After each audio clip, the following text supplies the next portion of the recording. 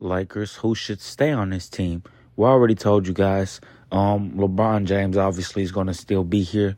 In my opinion, AD possibly. D'Lo, I'm not so sure about, but I want to see what else D'Lo can do. I know he didn't perform well in the Nuggets games, but I still want to see what he can do. But keep Rui Hachimura and Austin Reeves, definitely.